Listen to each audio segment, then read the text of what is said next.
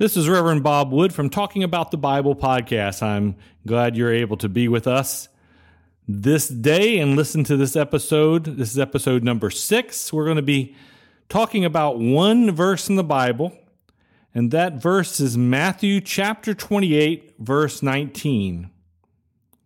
It says, "Therefore go and make disciples of all nations, baptizing them in the name of the Father and of the Son and of the Holy Spirit."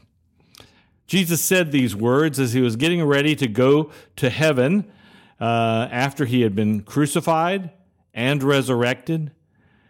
He was giving instructions to his disciples and to us that our task was to go and make disciples everywhere. Now, unfortunately, we've often, especially in more modern times, misunderstood this passage. We thought it was about getting people saved, and in a sense it is, but not entirely. Salvation is just the first step, but it is not the completion of the task. The task says, go and make disciples. Now, what is the difference? Well, the difference really lies in what happens to the individual.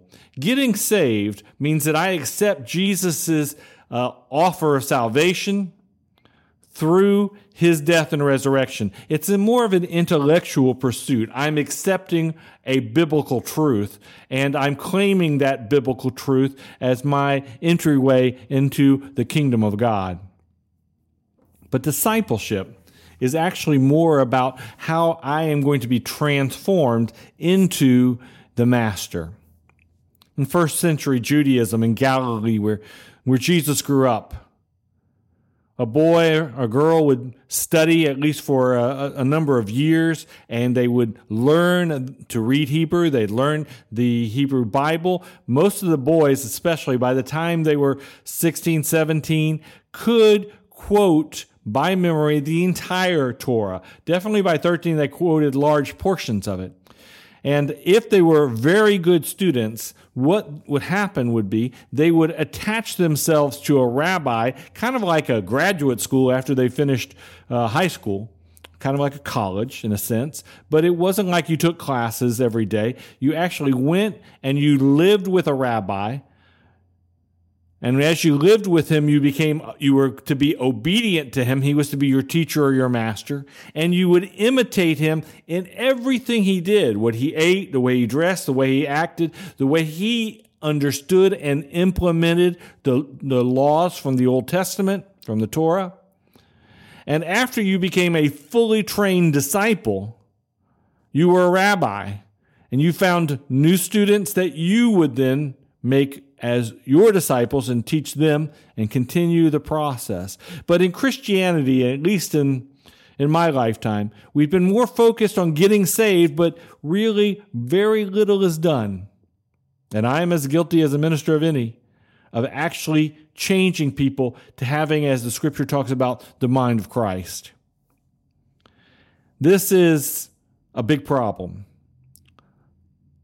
John Wesley, who was a preacher during the 1700s and the founder of what we call Methodism and all the Methodist denominations, Wesleyan denominations like the Nazarenes and the Independent Methodists, which I'm part of, the United Methodist, the Free Methodist, the Assembly of God, all of these and many others trace their roots back to John Wesley.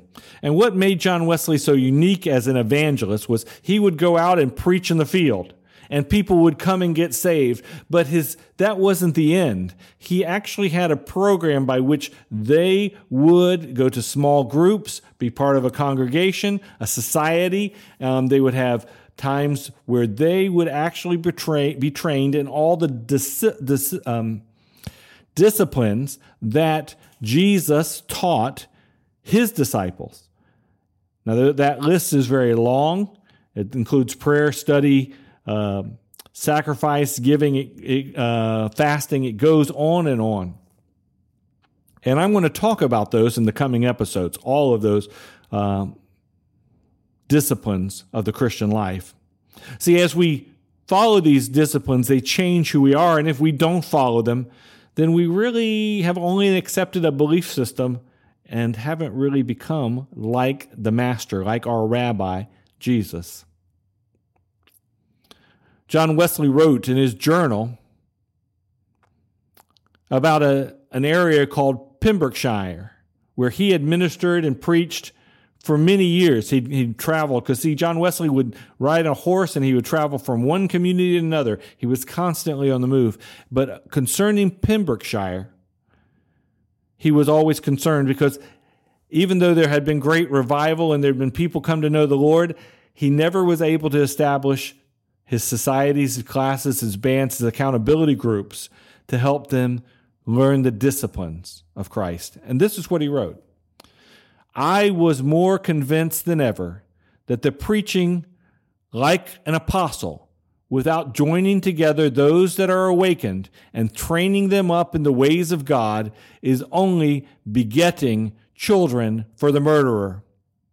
How much preaching has been for these 20 years all over Pembrokeshire, but no regular societies, no discipline, no order or connection, and the consequences is that 9 in 10 of those once awakened are now faster asleep than ever. John Wesley's conclusion was, without the Christian becoming a disciple, being disciplined, and without the church actually commencing to follow the commands of Jesus of make disciples, some of the people who had heard the gospel message were now more asleep than ever, and many of them he calls children for the murderer. And that means they were children that then the devil was able to take and destroy their faith. Discipleship is of critical importance. In the coming episodes, I'm going to take each episode, I'm going to take one of the elements of discipleship. I'm going to explain it to you. We're going to talk about it. And I hope you'll join me in learning more about the discipleship aspect of being a Christian.